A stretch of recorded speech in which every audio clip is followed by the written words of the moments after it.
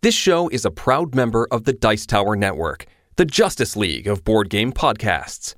Find out more at Dicetower.com.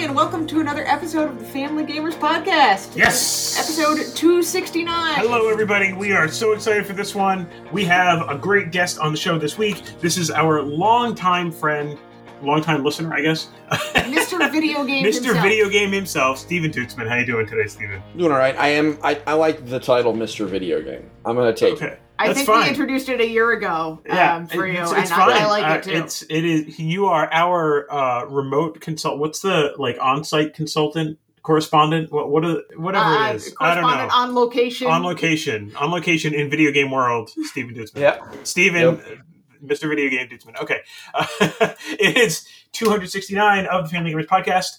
And as always, I have a fact for you about the number 269. All right, what is it? Okay, I know you're not really a YouTube listener. You don't listen to YouTube. Not Steven, really. do you avail yourself of the YouTube? No, that's old dude music. I mean, we're old now. I would like to point out that you and I are both old dudes. Yeah, but I'm young at heart. That's why I'm Mr. Video Game. Okay, I'll give it to you. All right, well, our fact this week is about a U2 song called Hawkmoon 269. Okay. So the apocryphal story of the Hawkmoon part is that they were driving through North Dakota and they drove through a town called Hawkmoon, and Bono thought it was cool sounding, so that's how it ended up with Hawkmoon. But the 269 is they went through 268 mixes of this song that they did not like before they settled on the one that they did. Wow, that's a lot. Hawkmoon 269. If I can get my druthers together, that might be the bump music for the show, but I won't know that until later. So I'm going to try to do that. So that is your fact for episode 269, Hawkmoon 269. It's on the U2 album Rattle and Hum, which means nothing to me. Are you That's for fine. Real? Wow. Okay. Well, my apologies to apparently the older dudes. You're old, I'm out of touch, and he doesn't want to be old, so this is going well so far. Anyway, all right. Hawkmoon 269 on Rattle and Hum. I like it. It's a good song. Sure. You would like to share something about our sponsor, First Move Financial. I would. How do you maintain your budget during the holiday season with gift giving and big family meals, decorations, increased travel, probably, seasonal activities? That's a lot. The first step is to recognize that you need a budget. Mm-hmm, mm-hmm. Focus first on the big spending areas like gift giving. Create a list of everyone you intend to buy a gift for and set a maximum that you'll spend on that person. You can use the same list to track ideas with links to items. And then when you buy the gift, you can keep track of what was bought, where you hid the gift, and how much you spent. After a few years, this can become a habit and make it much easier to stay on budget. With your grocery budget, think about making at least part of your hosted meals potluck, so other guests help with the expense of the meal. The best tip, though, is to pay attention to how much your spending increases during the holidays this year. Then, starting in January, begin setting money aside for next year based on the budget you experienced. If you want to talk through other ideas to take some of the stress out of the holidays, set up a time to talk to First Move Financial by going to firstmovefinancial.com/familygamers and do it today. All right. Thank you so much to First Move for sponsoring this episode of the show. We really do appreciate everything that First Move has done for us, including our PAX Unplugged trip, which is coming up in a couple of weeks. Which is coming up soon. Talking about things that we need to budget. There you go. Yes. All right. Well, this is a show with a video game guest, Mr. Video Game himself. We talked last week about our board game gift-giving guide on thefamilygamers.com. We do not have a video game gift-giving guide because we have our foreign correspondent, Steven Tutzman, to talk about video games. So that's what we're going to talk about second half of the show. And this is where I get to play the role of confused parent who knows almost nothing about video games. I'm good at that role. Unless we're talking about like Legend of Zelda and Katamari Damacy. Outside of those, I don't know what's going on, and so I depend on somebody else to give me advice. So, Steven, that's you. You know what? You're in safe hands. You're in safe hands. I am Mr. Video Game. I'm a foreign correspondent reporting from the Sinnoh region. So, yeah, I mean, where do we want to start? Don't you guys have you guys are way more structured than me. So I do know that I'm an agent of chaos. And normally when you bring me here, my format, which is there is no format, infects your show. That's true. But like I want to play nice because I'm the visiting team. So just tell me, go about your business as your audience would expect, and then just tell me when you want me to ramble. Well, how about this? And then I'll go. We'll go with our normal business, but with a Mr. Video Game twist. How does that sound? That sounds fine. Fine. Again, I'm an agent of chaos. Yes, and you're a hype man too. You're Mr. Hype. Well, I think hype is just inherently chaotic. It's hard to have orderly excitement. Is like it just sounds kind of boring. You know? I'm thinking orderly excitement is what like a kindergarten teacher tries to impose and encourage on her class. Like, be excited, but there are lines. Please get back in line. Right. Yeah, exactly. Well, why don't we do this? So this part of the show is where we generally talk about what we've been playing. Yeah, so maybe this week we can talk about video games we've been playing. So we are card-carrying uber nerds. I mean, we've been doing a podcast about board games for 6 years. You'd think that would be enough. But we also play video games, and we play a fair bit of them, as it turns out. You play a fair bit. I am at the point of mostly playing board games online. But anyway, you know who plays more video games than either one of us is Steven. Steven, what have you been playing lately? Oh, man. All right. So I'm gonna do this in 3 categories. There's the games that I will always play. Uh-huh. There are the family games that I have been playing. And then I will always bring one for the grown-ups because I think that it's important to have stuff to do when the kids go to bed, rather. So the games that I have been playing, because I have always been playing them, is I have been playing an absurd amount of World of Warcraft. I started playing since we last spoke. So we last spoke around holiday time last year. Well, we speak all the time, but we were last recorded while speaking. Yes. Yeah. And since then, I started playing WoW again. And no, I was playing WoW before then. I don't even know. Time is a flat circle. The pandemic has done weird things for my ability to perceive time, more than age. So I'm still playing, and I am enjoying it. What the biggest development since then is now I play with my son, who he plays with me. What is wild about this is, and I've told this story probably on the show but he was born while my guild, I was not with them, but my guild was in a raid while he was born. So like he is like my World of Warcraft guild is older than my son, and now he is in it. And he is raiding with us. And it is both terrifying, but also like it's a really cool experience to like be able to kind of share some of these moments with him. Mm-hmm. And he also does a very good job of trolling them when they make pop culture references that he doesn't understand. You know that scene in Civil War where Spider-Man is like, remember that really old movie? He does that at least once a week, and it's brilliant. So, fantastic. Ask him about Rattle and Hum. He Googles a lot of stuff. So that is a game that I have been playing and will probably not stop. I mean, we've had a new expansion since the last time we spoke, and it's going. Obviously, they're having some difficulties as a company, but I believe that those are going to be coming to an end shortly, as much as they can, because I think their CEO is he's going to be gone soon. You think Kodak's on his way out? Oh yeah, he's got to be.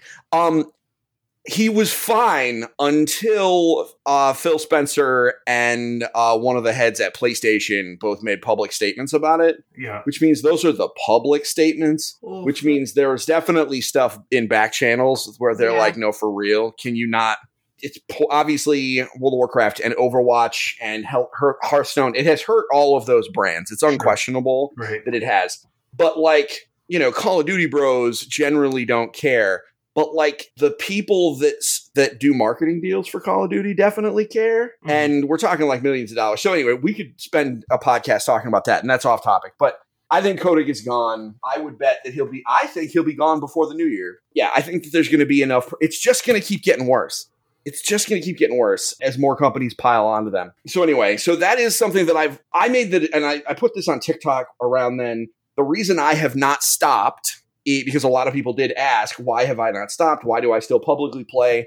And it really comes down to a lot of the people that I play with are women who are also in marginalized communities who they didn't want to stop. So the reason I didn't leave is because I wanted to stay to support all of my friends who wanted to stay. And so as a result, I'm trying to be a good example. I'm raising my teenager to be a good example. And, we're calling out the bad actors in chat, and we're doing what we got to do. So that has been fun. The family-friendly games that I have been playing, I definitely need to shout out Forza Horizon 5. Mm-hmm. Yep. Our kids have been playing that. Yes, they were counting down the days until it released. Yeah. Yeah. Did they get bummed when it came out on Friday, but also didn't come out on Friday because of the fact that technically it came out on that Friday the 5th if you bought the DLC packs or if you bought the $100 deluxe edition. Otherwise, you had to wait until the 5th or the 9th, rather, if you wanted to play it for free with Game Pass. I think Game Pass always said the 9th, so they were fine with it. So they were cool? All right. Yeah, they didn't even know. Oh, they definitely did. They're like, it's downloaded. Yeah. Well, it pre-downloaded like 2 weeks ago. So yeah. My oldest saw the release date on Twitter and just assumed it was the 5th. And so when he downloaded it, he didn't even look at the date because he just assumed. And then I was like, dude, I don't think so because we're not paying for it. I'm not buying the $100 deluxe edition. We found out on Sunday, which is when it was far too late to do anything about it, that all you had to really do was pre-order the 2 DLC packs that they're going to do, and you could have gotten it, and you could have unlocked the access. And had I known that, I would have done that. That would have been, because you're going to buy the DLC anyway. But at the end, it's an open world action RPG where instead of combat, you race cars. It's amazing. It's probably the best looking video game with a few exceptions that I have ever seen. I mean, this is so good. It's so pretty. The cars are amazing. Man, just every little decision that they made about that game was correct. Yeah. Like, I have no notes for them. It got a 10 just about everywhere for a reason. It's certainly in contention for one of our games of the year. It's going to live on the EFG Essentials list in perpetuity, unless Forza Horizon 6 comes out in a bunch of years and is even better. Yeah. It's so freaking good. I think that this is a race car game that people who don't like race car games can still get into. Mm-hmm. Because I've definitely watched. So our oldest has liked Forza Horizon already, but this is one where even the other kids who don't necessarily care, they saw all of the different things that she could do, and they were like, I want that. I want to do that too. So that speaks well for it. And it's accessible enough that they can do it. Yes. And that's not easy to do in a racing game, Yep. And so, and you guys know that I'm horrifically bad at video games, comedically bad. And even I can play this game. So that says a lot. All the different assists and options to make the game easier and more accessible. So great. So for anybody that has an Xbox, if you were like, wow, that game looks cool, but it's not for me. If you have Game Pass, I promise you it's going to be worth a couple hours. Download it while you're asleep one night. Try it the next day. I think everybody's going to like it. Truthfully, you may not love it. You may not play it forever, but I think everybody's going to play it for a couple hours and be like, you know what? That was a good Friday night. Yeah, by the way, you know what I mean? Speaking of Game Pass, since you mentioned that, I plan on this coming Friday, Black Friday, hitting the $25 Game Pass 3-month card sale pretty hard. And I strongly recommend that to anybody who has an Xbox. $25, you get 3 months of Game Pass. You can pile as many of those as you want to. So I'm getting mine at Target. Get a year's worth. I'll be getting more than a year's worth so that I don't run out just before the holidays again, like we did this year. Fair. But yeah, that's a big one. Yeah. So it's Game Pass. Wow. Yeah. I mean, it is anything you can do to save money on Game Pass. Even incrementally is a good deal because Game Pass is such a good deal. Well, if you think about it, $25 for 3 months means you're paying like $8.50 a month for Game Pass, which 100%. Insane. Wow. 100%. It's insane. 100%. Yep. So it is spending like $150 on that. And that's fine. We're totally going to get our money's worth. I mean, you're going to spend like $150 and it's going to be the equivalent of like 10 to 20 games that get played this year. Minimum. More than that. Probably more than that. I mean, probably more. And what's really interesting about it is Game Pass. I mean, this is part of my gift guide is talking about, it's a practical gift, but it's like a subscription to Nintendo Power. It's like so safe. Yes. and so fun and will always be appreciated because you can always stack it on the end. Mm-hmm. Game Pass has replaced Blockbuster for me, and I didn't have Blockbuster. We haven't had that for a while. And Andrew, you might remember this, and Anitra, I don't know what your experience was with this, but like we used to go on Friday after school to the local, video rental place or Blockbuster or whatever, and rent a game for the weekend. So instead of buying new stuff, we would rent a couple games. My brother and I would alternate. Maybe we'd get lucky and my parents would rent us too because they had a coupon, that kind of deal. And then they would go back Monday morning on their way to work. And that's our weekend. And so we had a lot of games that we played, but that we only had for a few days. And I became super okay with that. What that has done to me is that there are some Saturday mornings where I wake up and I'm like, you know what? I probably should be responsible, quote unquote, and play these other games. But I really just want to play something new. And before I would go into the eShop or somewhere and find something that was on sale, and I would end up spending money, and sometimes it would be $15 and sometimes it would be more. Now it's nothing because I just go onto my PC or on my Xbox, boot up Game Pass, and there is always something new that is the equivalent of renting it. And I love it. I mean, the opportunity to be like, that looks interesting, I'll try it out, which would never happen. I mean, even if it was $1, it's like, I'm not going to spend $1. But like, it's functionally free to be like, I don't know what this Lost Words thing is. Why not? And speaking of Lost Words, I'm going to butt in here. Okay. So this is the video game that I've been playing the most, which is Lost Words Beyond the Page. Mm-hmm. It looked vaguely interesting, and then as he's scrolling through, he's like, Rihanna Pratchett, and I was like, yes, download that right now. I will play the entire thing. And you downloaded it in like 3 minutes because it was so small, and then you were able to play it and love it, or at least be interested in it. Yeah, it was a great game. I'm thinking about going back and playing it again, which is unusual for me at this stage of my life.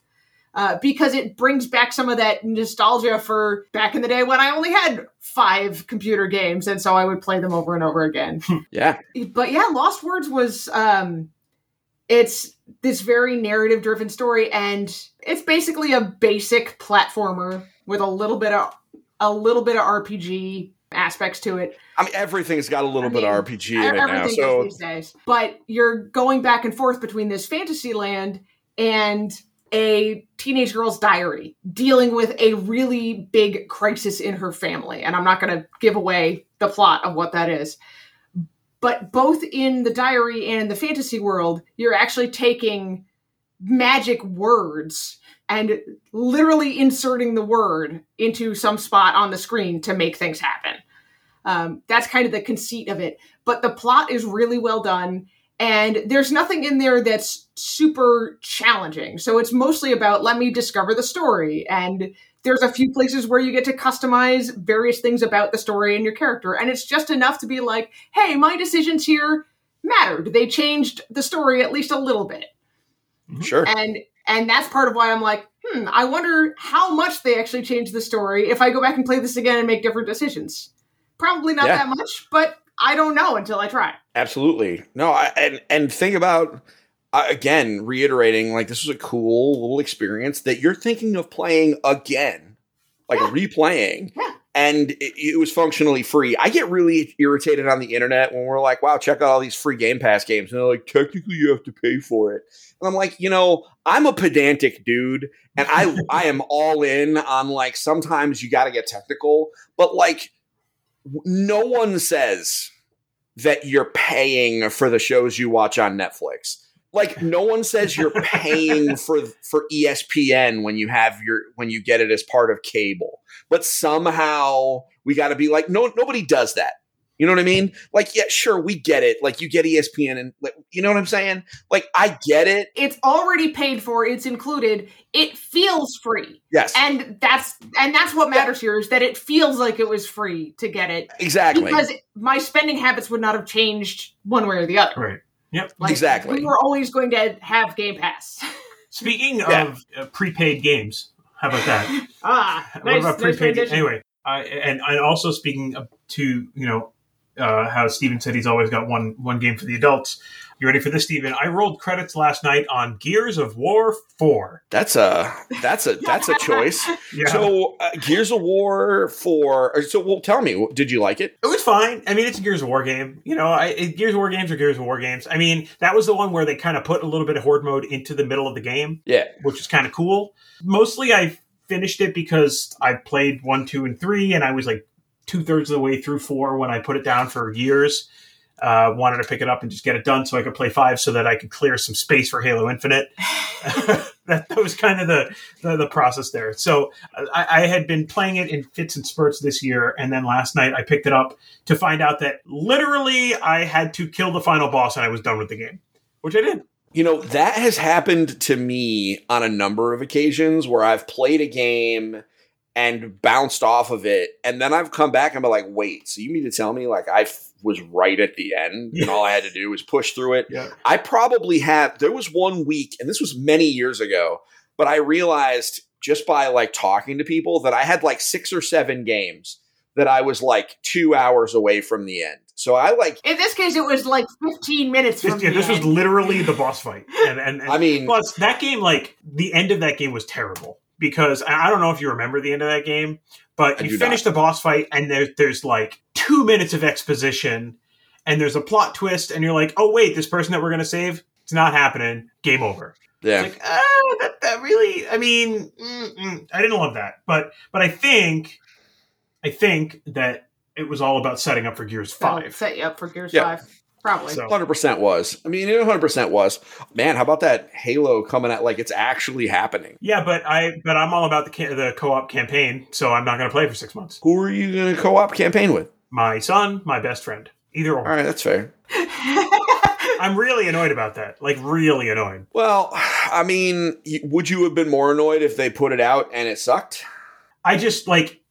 they just screwed up this whole thing up so badly. Like, this game was supposed to be out a year ago, and now they can't, like... I don't even want to talk about it. Obviously, you do want to talk about it. Full disclosure, and this is where we won't have a productive conversation about this, so it's probably a good idea to move on, is I know the producer of the multiplayer version.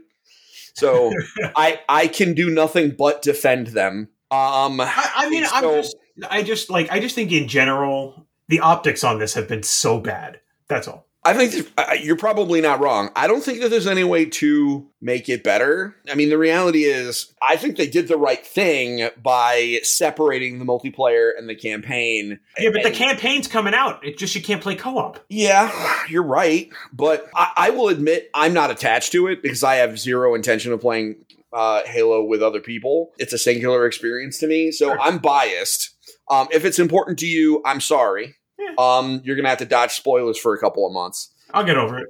That's fine. You will. I firmly believe that you will. I appreciate your vote of confidence on that.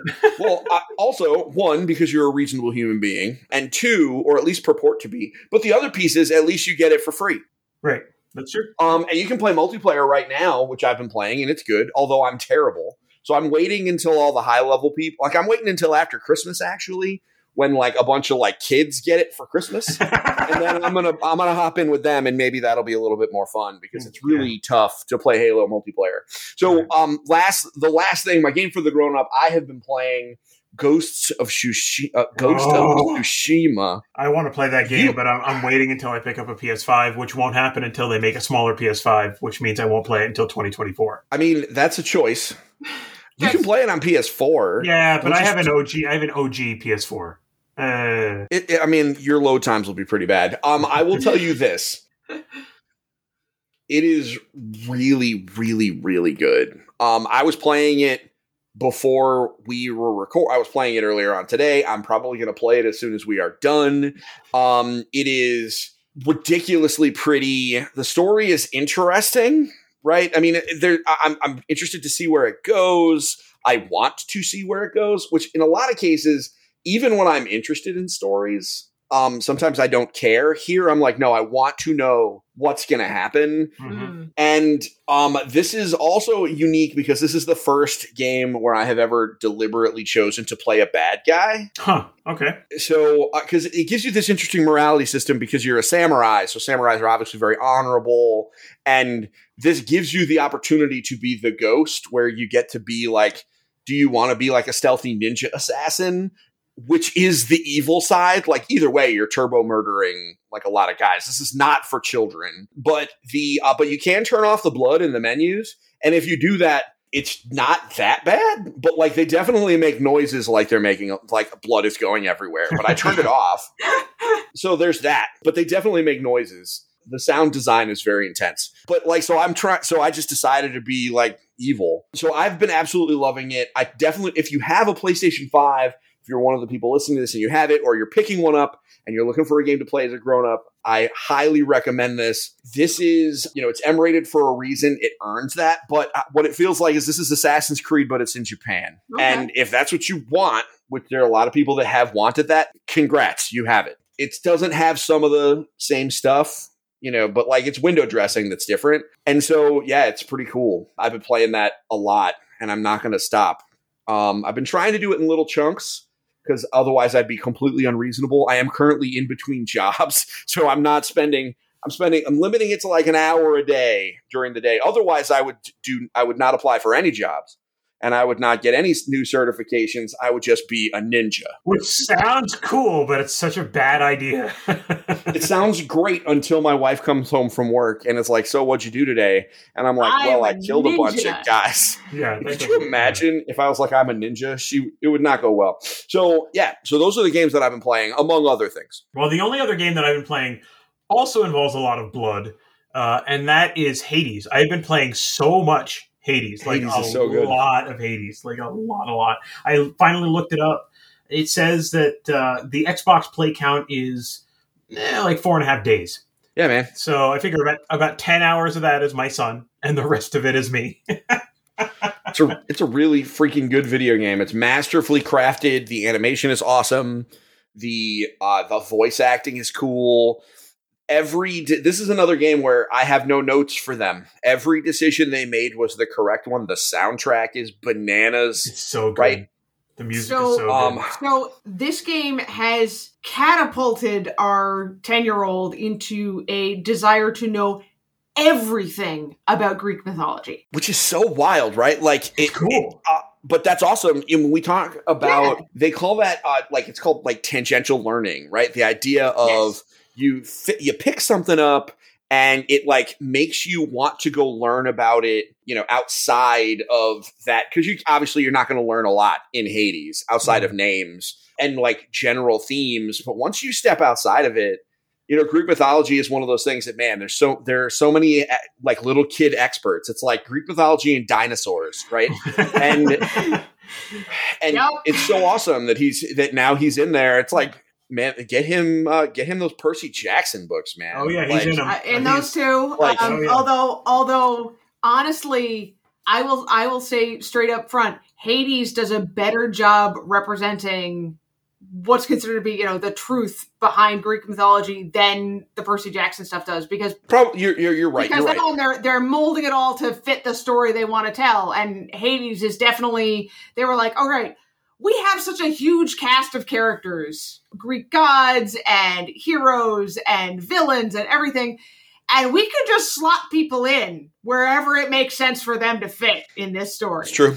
It's true. It's so perfect. It was a Game of the Year contender when it came out, with good reason. Mm-hmm. Yeah, it is fantastic. And now it's prepaid on Game Pass. I will note that when we had you on a year ago, I have in my notes that you said you were really enjoying Hades and you couldn't stop playing it. And now that once Andrew started playing it, it was easy to see why that was. Mm-hmm. Yeah, it is one of those games that it is readily apparent why it is good just from literally just watching a game. You're like, oh yeah, that's pretty cool. Mm-hmm. That's pretty cool. And my son and I, we traded back and forth on controllers. I haven't put as many hours into it as Andrew has. That's largely because, I have a commitment to World of Warcraft. If it wasn't for that, Hades would have been my second wife, just because there's just a lot, because it is so good and so exciting. The company that made Hades, every game they've made is a banger. But Hades is just like a cut above. So if you have an Xbox that's going to be under your tree this year, download Hades. I know there's a little bit of adultish content in the game. It's rated T. It's rated T. It's rated T for a reason, because Greek mythology should be rated T. Yes. I mean, Zeus is getting around, and they don't hide that in this game either. So I don't disagree. I think for me, this is a better alternative. The reason I recommend Hades, and I talk about it, and it wasn't on our holiday gift guides last year, nor is it now. The reason I recommend it is, even with some of the stuff that occurs, it is a better alternative than a lot of the other games that kids want to play. Yes, I agree. So this is one of those, if you are in a family where you're just getting fired at from all sides, like, hey, can I play this? Can I play this? I would rather my kid play Hades than Roblox. I would say that 1,000 times out of 10. And part of that is because it's a single player game. And so it comes down to that. With that said, obviously, it is Greek mythology and it is rated T, and it earns that T rating. Yes. So, we have decided to let our 10-year-old play it. But, warning to other parents out there, just because we let our 10-year-old play it doesn't necessarily mean you want your 10-year-old to play it. There is a romance plot. There is some extremely light language. Well, some light language. Read your ratings. Read your ratings, as I am sure anyone listening to this podcast is doing that anyway. So that's the advantage. So. I hope so. I'm hard pressed. Well, the data shows that most people are aware of the ESRB. Most parents are, and parents that are involved enough in games to listen to a podcast about it. We're not guest stars on Oprah, you know what I mean? But we're just going to be hitting, you know what I mean? If you're listening to either of our shows, congratulations on being an engaged and involved parent, right? That's why you're doing this. Mm-hmm. So they're probably already have a decision. But I agree with Anitra in that this is, it's certainly not for everyone, just like nothing is for everyone. But your limits, what's appropriate. I like Hades. As Hades to me is kind of like Overwatch, in that it is a game that is, and for some people, Fortnite is the same thing. It's like, you know what? Yeah, there's elements about this that are problematic. However, this is a great, you know what? I'd rather you not play Black Ops. So, how about these games that kind of skirt the line? And then you can play God of War and Assassin's Creed when you're older. Yeah. Is where that is. Mm-hmm. Man, now you're making me want to go play Hades. That's a good game. Let's get moving to the next segment so I can go download Hades again. Yeah, maybe less Ghost of Tsushima and maybe more Hades. Also, Hades is now available on Switch, so it's basically on. Oh yeah, it's on everything. It's on everything. Yeah, absolutely. If your kid's like, "Hey, I want to play Ghost of Tsushima," you can say no, but you can play Hades instead. Yeah, that's a good decision. Exactly. Frankly, I'll make that choice. I'd be like, listen, if you told me to, I'd be like, fine, I'll go play Hades. Twist my arm a little bit more. Oh no. Yeah. Oh no. All right, well, why don't we do this? In the interest of Stephen keeping his sanity, why don't we take a quick break, and we are going to come back, and we are going to talk about the video game gift-giving guide from Mr. Video Game himself. And Engaged Family Gaming. All right. We'll be right back.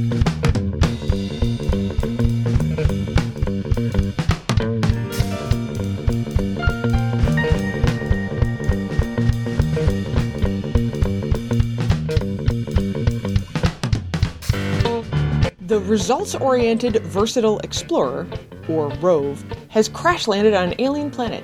It must reconfigure its modules to navigate the planet and report back. This is a snap review for ROVE. ROVE is a game for one player, age 8 and up.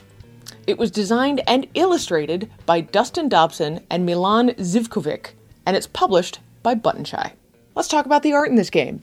The art for ROVE uses some familiar sci-fi and robot tropes. Our little buddy Rove is only ever shown in outline, but he's cute nonetheless, with wide, expressive eyes and all kinds of appendages.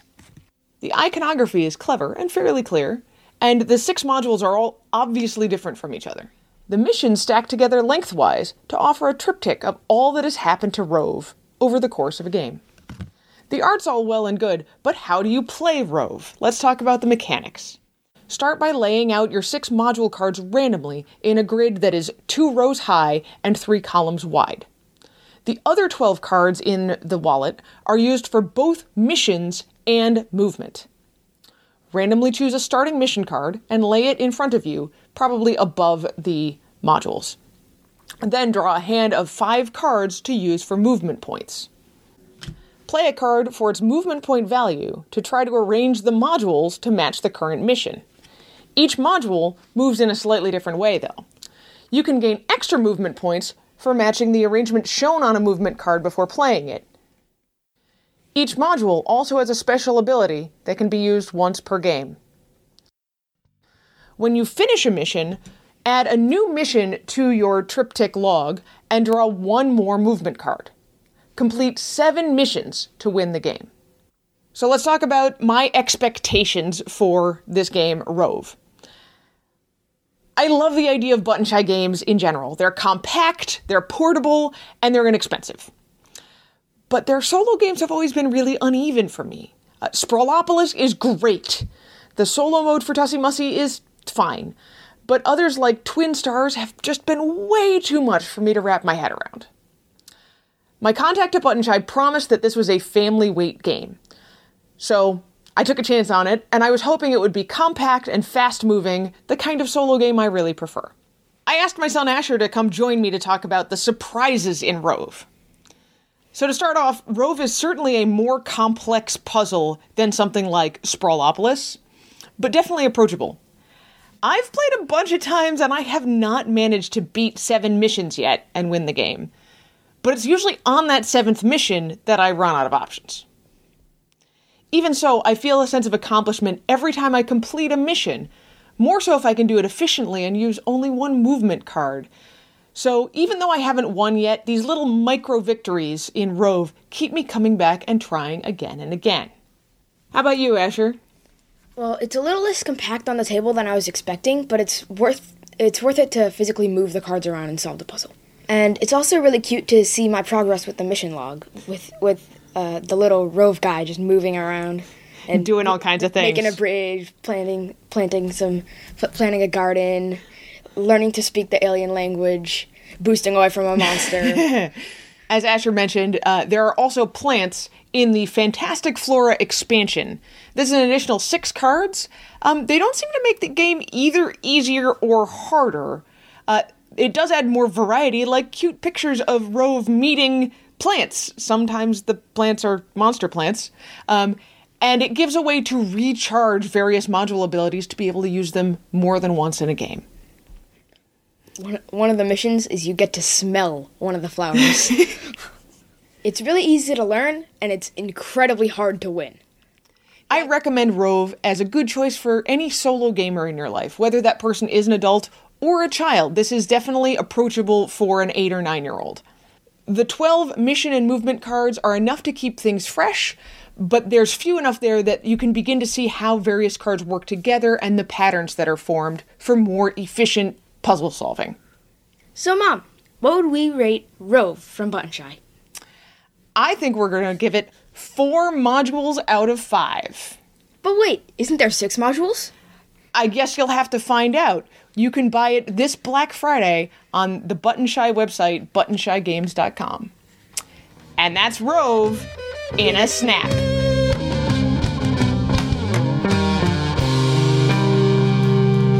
And we're back. We are here with Steven Dutzman from Engage Family Gaming. And Steven, I promised I was going to. I'm going to play Bewildered Mom here. Help it's me. Not an act. It's only kind of an act. Please help me figure out what kind of video games should be under our Christmas tree this year. I can do that. All right, so why don't we do this? We'll start with this. We have an Xbox Series X. We are fortunate enough to have one. And we have a Switch. Those are kind of the primary game consoles in and our we house. have a PS4 that doesn't get we used do have very a much PS4, anymore. but I think the Series X and the Switch are a number one, and the iPad. That's our thing. Okay. All right, so let's start with the Switch, because I don't want to be scolded by Anitra for recommending a potentially problematic game again. So I'm afraid of that.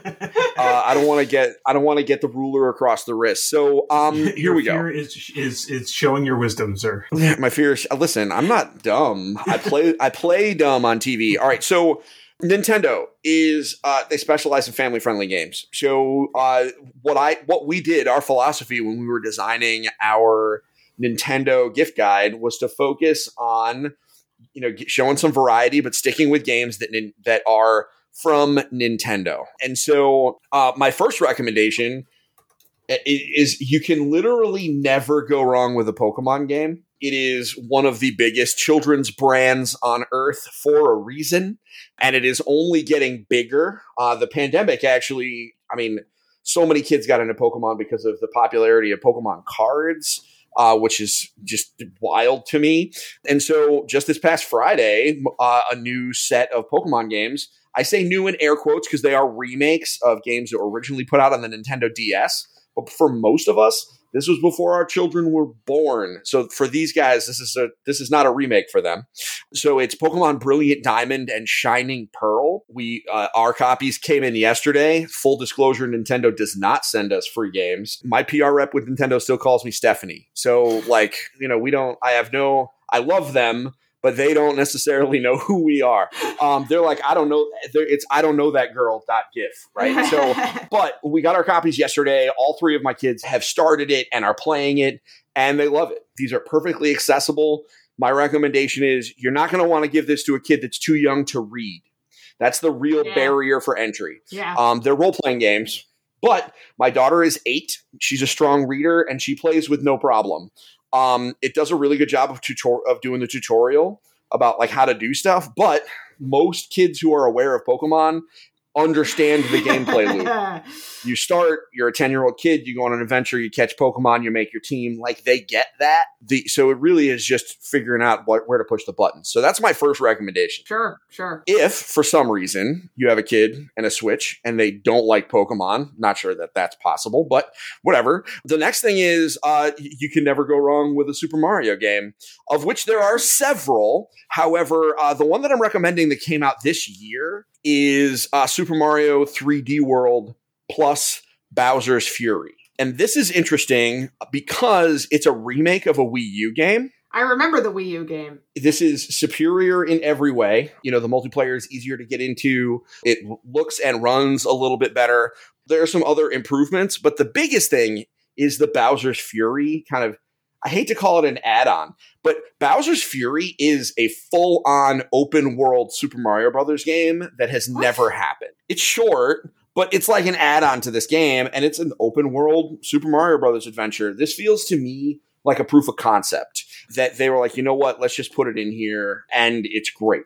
So the big piece with this is that it's very co-op friendly. You can play up to 4 players, so just about everybody can get in there with your Joy-Cons and play. And it's wild. So it's gorgeous. The music is infectious. Yeah, it's a whole lot of fun. So that's Super Mario 3D World plus Bowser's Fury. All right. Speaking of, you can never go wrong with a Mario game. If you like to hate each other in your family, may I recommend Mario Party, which is, and it's great that I'm mentioning this with the family gamers because it is a Super Mario version of a board game. Quote unquote.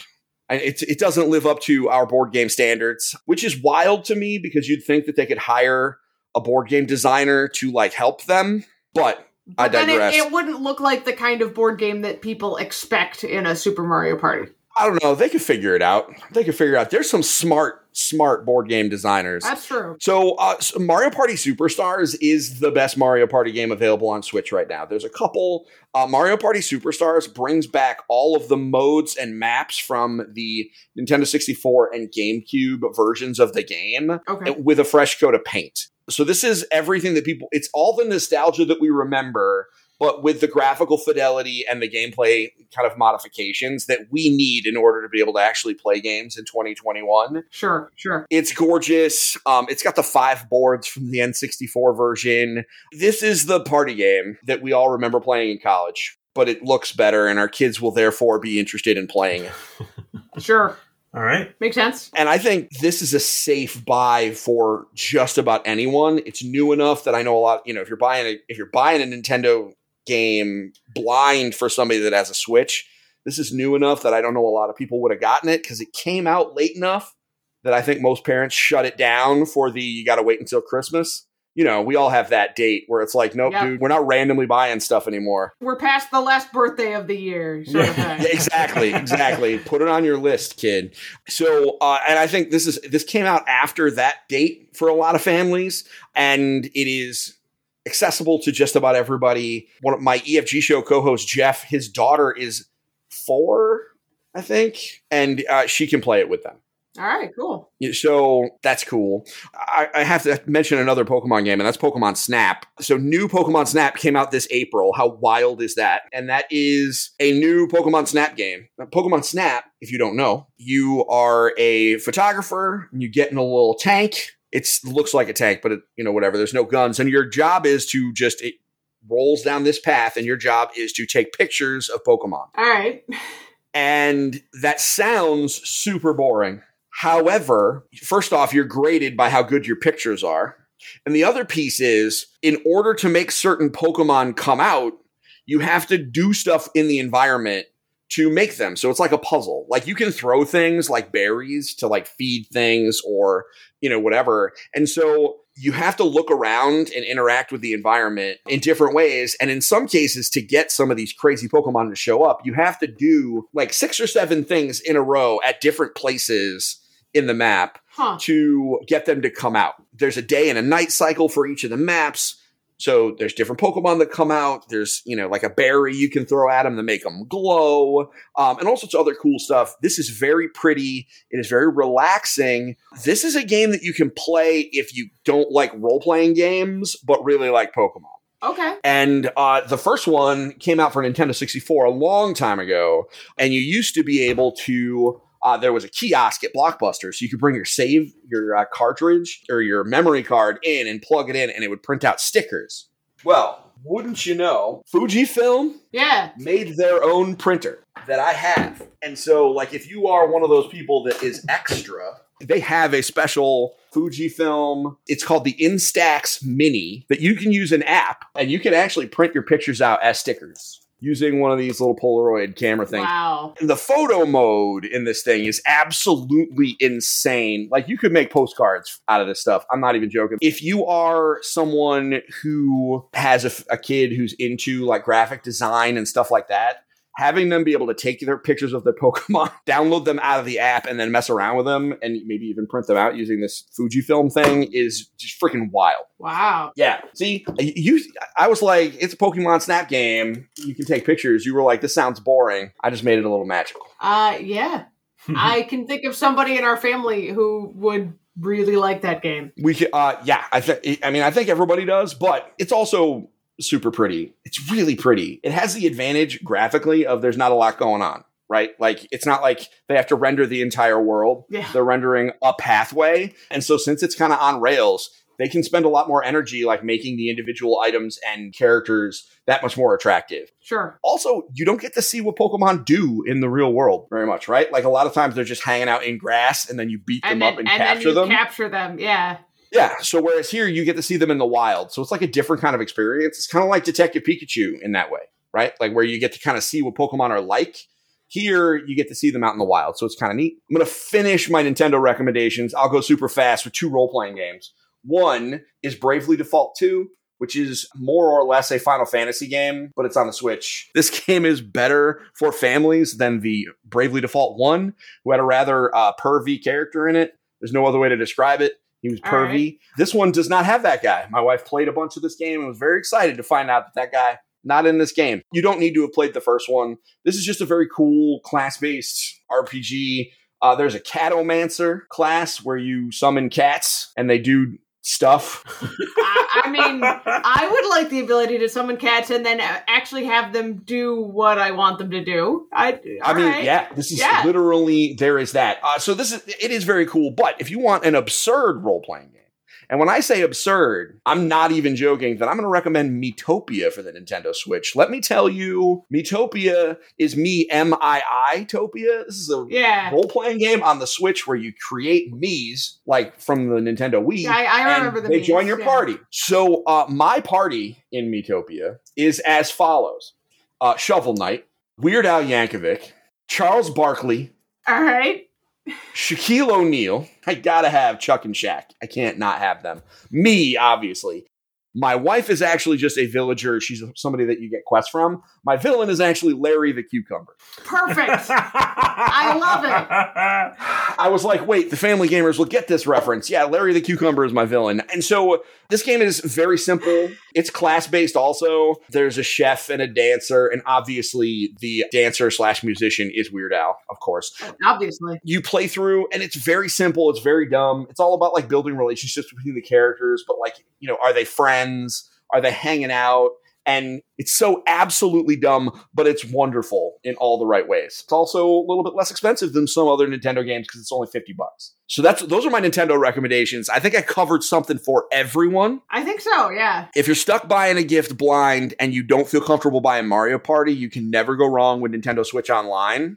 Especially this year, Nintendo Switch Online Plus Expansion Pack, which includes Genesis and Nintendo 64 games. If you get those, that is another, it's kind of like Game Pass. It's not as good of a value as Game Pass. That's unstoppable, but that is always a safe bet. And it stacks on the end just like Game Pass. Sure. Awesome. So that's Nintendo. All right. There's something else you have for Nintendo. You need to explain to me and to the other parents out there who might be thinking about getting a Switch for Christmas what the difference is between the 3 different models of Switch. Okay, I can do that super fast. Now, I'm hoping that you guys will put in your show notes the quick guide to the differences between the 3 Nintendo Switch models that I put on my website. I will send Andrew the link when he crafts those. But here's how it works. There's 3 models. There is the OG, the original Nintendo Switch. It retails for $299.99. You should not pay more than $299.99 for the original Switch model. If you are thinking about paying more, don't do it. Wait, you should not. This is a perfectly reasonable Switch. There's a bundle that's actually out, that's going to be out this holiday that actually includes Mario Kart 8, which is amazing. Mario Kart 8 is real good. Yep. So Mario Kart 8 Deluxe, but whatever. Yeah. So that's the original. That includes a dock and the tablet, as well as 2 Joy-Cons that are detachable controllers. That is the original that's been around since 2017. There is a new version that is the Switch OLED edition, which is technically an improvement. For 90% of the people out there, you do not need the OLED edition. And I'll explain what that is in a minute. So if you are just buying a Switch for the first time, I think it is perfectly okay. Grab the original Switch. They have an Animal Crossing edition that's very cute. It has some of the little guys on the front. It's like a mint green. It's very pretty, very cute. Plenty of reasons to get that one. The OLED edition is the one that just came out this year. It's an extra $50. The screen on the tablet, a little bit bigger. It's also a little bit brighter and a little bit clearer because it has an OLED screen. Do I understand the technology behind the difference between the OLED and the not? I don't. I just know that it's brighter and clearer, and having held one in my hand, I can confirm it is a difference. Sure. However, for most people, especially if you're not going to be playing it in handheld, it's not worth the extra $50. Sure. Because if you're playing it on your TV, the resolution on the tablet doesn't really matter. Yep. One of the ways you can tell the difference between the OG Switch and the OLED one is the OLED one is white and the box is vertical, meaning it is like a cereal box. Whereas the regular Nintendo Switch, the OG, it looks like a cereal box on its side, so it's shaped like a boombox. Yep, also, it comes in a bunch of different colors. Other than those 2, there's a Switch Lite. Quick and dirty, if you would have bought your kid a Game Boy, a DS, a 3DS, whatever, and this is the thing you want to buy for them because it's time for them to get a handheld gaming system, and you would have bought them a 3DS, the Switch Lite is the correct decision because it does all of those things. So it is a handheld gaming system. It is cheaper. It's $200. It comes in all sorts of bright, fun colors. There's lots of cool cases for it that you can get because we all know we got to protect our kids' handheld gaming systems because they just frisbee them all over the place. And so it is smaller. It is lighter. It's got light in the name. So my recommendation has been if you're buying it for one person, especially a kid who is primarily going to play it in handheld anyway, save yourself $100 because you don't need a dock if you're never going to let them put it on the television. And that's where the Switch Lite comes in. And again, if you think it's time for them to get their first Game Boy, more or less, this is it. That's their Game Boy. Okay. Those are the Switch Lite. Does that make sense, Yep. Anitra? That makes perfect sense. That probably makes more sense than any other explanation I've heard thus far. So good job. Yeah. The last piece of advice is if you already own the OG Switch, unless it's broken or you need an extra or something like that, the OLED edition is not an upgrade. It's a replacement. Sure. Meaning if you need a second one or if the first one's busted, maybe it's got a cracked screen, you don't feel whatever, right? Like if there's a reason, go ahead. But don't view it like you're buying a new Xbox or buying a PlayStation Pro or something like that. This is a replacement. It's not an upgrade. It could have been if it was better graphics or something like that, maybe, but no. It's very slightly better, and it's not really worth it unless you need or want a new Switch. Yeah, exactly. It is a replacement. It's a nice replacement, but it is not an upgrade. It's not something that you should run out and be like, oh, let's get rid of our old one that works perfectly fine. Nah, don't do that. Okay. Save your $350. All right, now I'll move on. My Xbox list is very short. Okay. Just freaking buy Game Pass. That's it. The family gamers agree. Just buy Game Pass. I think that if you are an Xbox family and you're not opening at least a few, gift cards for Xbox Game Pass, then the people around you have failed you. It's such an easy score. It's inexpensive because, a lot of people can't buy full value video games, but they want to give that video game experience. You were talking, Black Friday, you're going to be able to spend $25 to get 3 months of Game Pass. If 4 different people that are all buying smaller gifts for your family all show up and give you 4 3 months things, that's a year of Game Pass. That's a lot of video games that people just kind of cobbled together. Yeah. So I think Game Pass is practical, which is the dumbest thing to think about, that it's a video game thing. But it's just so great. But I do have some games to talk about that we can mention, for non-Game Pass. If you happen to want to give them a disc. And there's 2, really. One of them is Tony Hawk Pro Skater 1 and 2. Tony Hawk is another one of those games that a lot of us will remember playing in college. Tony Hawk Pro Skater 1 and 2, the new version, is what we remember, not what it was. Okay. Got it. And so including the music and, they've updated, it's very cool. There's a lot of kids that really are down with seeing videos of it and they've seen stuff on YouTube. This is one of those sneaky purchases that for a lot of kids, could end up being one of their favorite gifts because it is just stupid fun. All right. That is in keeping with the fact that Tony Hawk is somehow still very cool, even though he is an old guy now. Yeah. Listen, he gives hope to all of us old guys.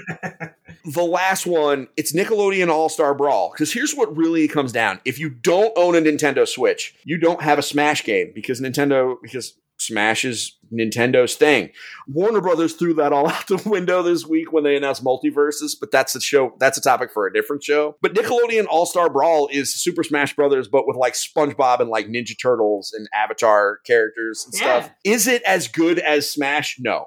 I mean, there's no way around it. However, is it a perfectly serviceable, fun, party platform brawler? Yes, it is. And if you ever wanted to play as SpongeBob and beat up the dad from the Wild Thornberrys, all right, this is your thing. There's some Ninja Turtles. April O'Neil's in it. Korra and Aang are in it. Oh, but then like Reptar is in it. So like this is Nickelodeon All-Star Brawl. It's also, it's inexpensive. Right now on Amazon, it's $30. It will never be on Game Pass. The licensing on this is such a nightmare. If you need to buy a disc, get it. With that said, it is not Smash. So if you have Smash and you love Smash, just play Smash. Sure. That makes perfect sense. Those recommendations are going to follow me over to the PlayStation side, just to throw those out for the PlayStation families out there. Nickelodeon All-Star Brawl and Tony Hawk Pro Skater are multi-platform games. They're on everything except Switch. Although Nickelodeon All-Star Brawl is on Switch, it's just eclipsed by Smash in just about every way. But it also PlayStation picks up 2 other games that I think are absolute must-plays if you own that console. And that's Ratchet & Clank Rift Apart, which is Ratchet & Clank has been around so long that it's a well-known element. But this game, probably at the time that I played it, it was the best looking video game I had ever seen. Period. There's just so much going on. It's so funny. It's just like the particle effects and everything. Great. no load times on the because it's a PlayStation 5 exclusive. There are no load times. None. It is absolutely insane. There's a gun where you summon things from other PlayStation games and drop them on your enemies. So if you've ever wanted to play a cartoon shooter and drop Drake's Jeep from Uncharted on a bad guy, we got you covered. We got you covered. And the lastly is Kena Bridge of Spirits, which is in the run on the short list for the EFG Game of the Year. It is action platformer. I can't spoil it a lot, but it's giving me big time Beyond Good and Evil vibes, which is a deep cut from the PS2 era. Is this the game that basically looks like you're playing a Pixar game or a Pixar movie rather? Yeah, the whole time. Yeah. The whole time. Yeah. Okay. Oh, wow. It's so pretty. And what's crazy about that is that this is a game made by an animation studio. Like, they're known before this for doing animation. Like, a fan movie is their big claim to fame. They made a fan movie for something, I'm not sure what. So this is their first game, and it came out the gate just blazing. Wow. And so what's awesome about this is an awesome game. It sold really well. It's very good. Like I said, it's on the short list for our Game of the Year. But this is one of those, play it, understand the world and the lore and get attached to the characters, because Kena Bridge of Spirits 2, which is undoubtedly going to happen, this is going to be an Assassin's Creed 2 situation where, the only difference is that Kena Bridge of Spirits is, actually good, not ironically good, which means the second one is just going to blow us all out of the water. So this is one of those, get somebody in on the ground floor of a really awesome property so that they're not, I played God of War a couple years ago, but I never played any of the original ones. And I feel like I missed out on some of that because I didn't play the originals. Get in on the ground floor on what's probably going to be one of the next big PlayStation properties for the next decade. And also play arguably one of the best video games of the year, period. All right. That's it. Those are all my game recommendations. I did ramble a little bit. That's okay. It's okay. We expect that. Sometimes it's okay. All the time it's expected. Sometimes it's appreciated. All right, that's fair. Listen, I get it. All right, so just kind of globally, is there anything that parents should be mindful of? I know that there's holiday gift recommendations and kind of commentary that you give every year, if you're buying a console for your kids, what you should do, that kind of stuff. Do you want to throw any of that out? Sure. Yeah, I've got two. One, start early and just be prepared for the fact that the supply chain issues that are hitting everything are hitting video games harder, almost as hard as they're hitting board games. And I'm sure you guys have talked about that. They're hitting video games almost as hard. So if a console is something that you had on your list, don't wait. Go start looking today. Start calling around now. I don't know when this podcast is going published, but start now because it's going to be hard to find them. And with video games, they're also going to be tough. The advantage to video games is you'll never run out of digital codes. So this might be the year that you figure out how to give the gift of digital games. Mm-hmm. And some of that is buying gift cards and being really creative. One year we gave my son a digital code for Rocket League, and I taped the code to a package of egg noodles and wrapped it up for him. I think he was very confused so I think we just got to get ready to be kind of creative and interesting this year. So that's my first piece. Get out early. Don't wait, because if you wait, it's not going to go well. My second piece is if you do get a new console, open the box. Don't wait until Christmas Day. And the reason for that is it is always Christmas Day. I log into Twitter after, we're done with our stuff, and it is always a report of some kind of cyber attack on all the networks. And so it's not like our Super Nintendo from back in the day where we could plug it in and play within minutes as long as somebody figured out where to plug the wires in the back of the TV. There are updates there. These are computers now. So we have to think about it like buying a new computer. So my recommendation is take a day off, if you can, when the kids are at school, open the box, plug it in and turn it on, set up accounts. There are instructions all over the internet on how to do that. And then whatever game you're going to give them, I know that this is going to be alien to some people, literally open the game, put the disc in. Yes, it's going to make them think that you got them a used game. They will appreciate it when they take Spider-Man or whatever out and throw that disc into the console and it works right away. Yeah. Otherwise, you're going to be stuck waiting for updates and patches and stuff like that, which might not be able to download. And then you've got a brick that was supposed to be your big gift. So, and then when you're done, put it all back in the box. and then tape it up if you want to. Yeah. They still have it to open, but it's actually ready to go. Exactly. I recommend that for everybody. If you are, a parent that's not tech savvy, it is not that hard. These systems are designed they could be set up by children in a lot of cases. So I encourage you, if you need help, I'm sure, you can hop into the Family Gamers community and ask them. I'm in that group and we can answer questions. I promise you it is easier than it sounds. Just take some time.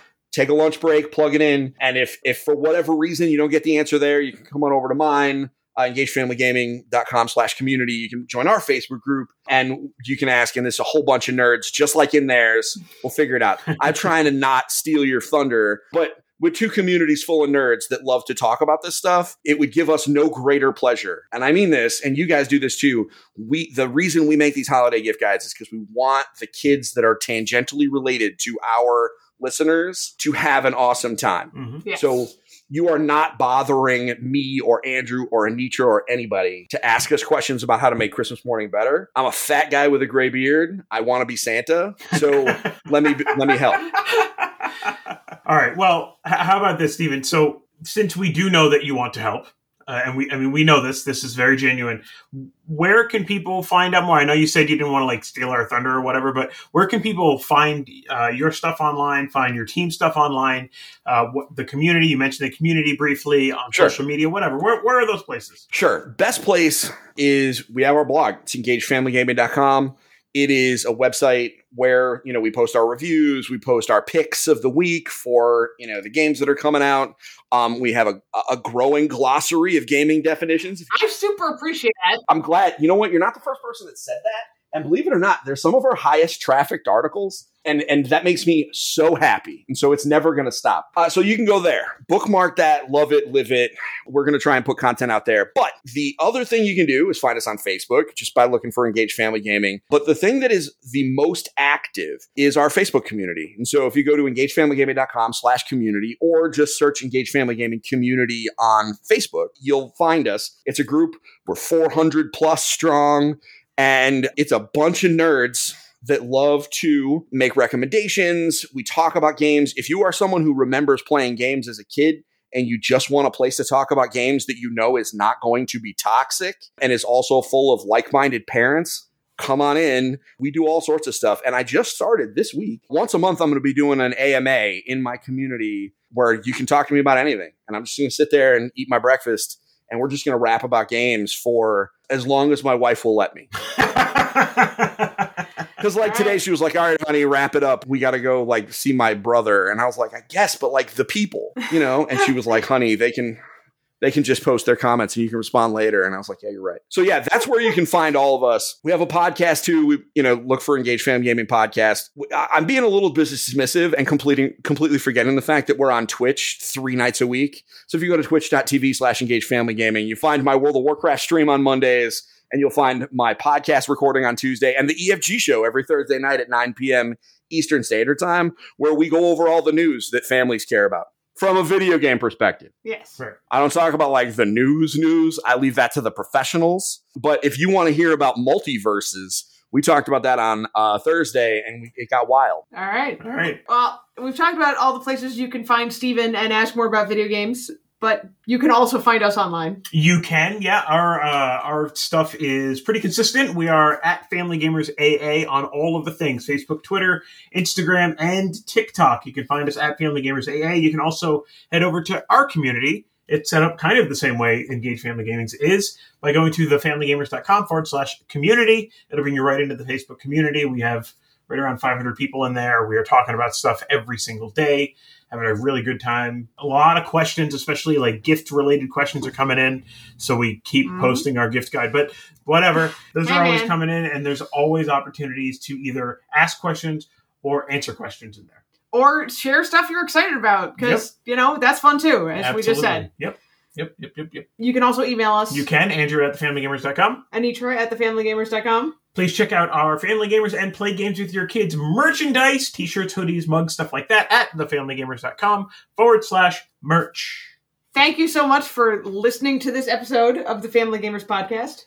Please don't forget to subscribe to the show if you haven't already, and leave us a review wherever it is that you get your podcasts. Yes, that would be very, very appreciated. Family Gamers is sponsored by First Move Financial. Go to firstmovefinancial.com/Family Gamers to learn how the team at First Move Financial can help you pile up the victory points. Well, I think that's going to be it for this week. That was a lot. I am excited. We had a couple of holes in our gift giving list, our planned budgeted list for giving gifts to our kids. I think we might have found some things to fill those holes. So I'm pretty pumped for that. So thank you, Stephen, for that. I really, really do appreciate it. No problem. Happy to be here. You guys know anytime you need to, get a pinch hitter to talk about video games, I can do that. Yeah, I can do that. Absolutely. I even made a baseball joke. Think about that. I got that. A+. I was listening. Well, I think that's going to be it for this week. So until next week, play games with your kids.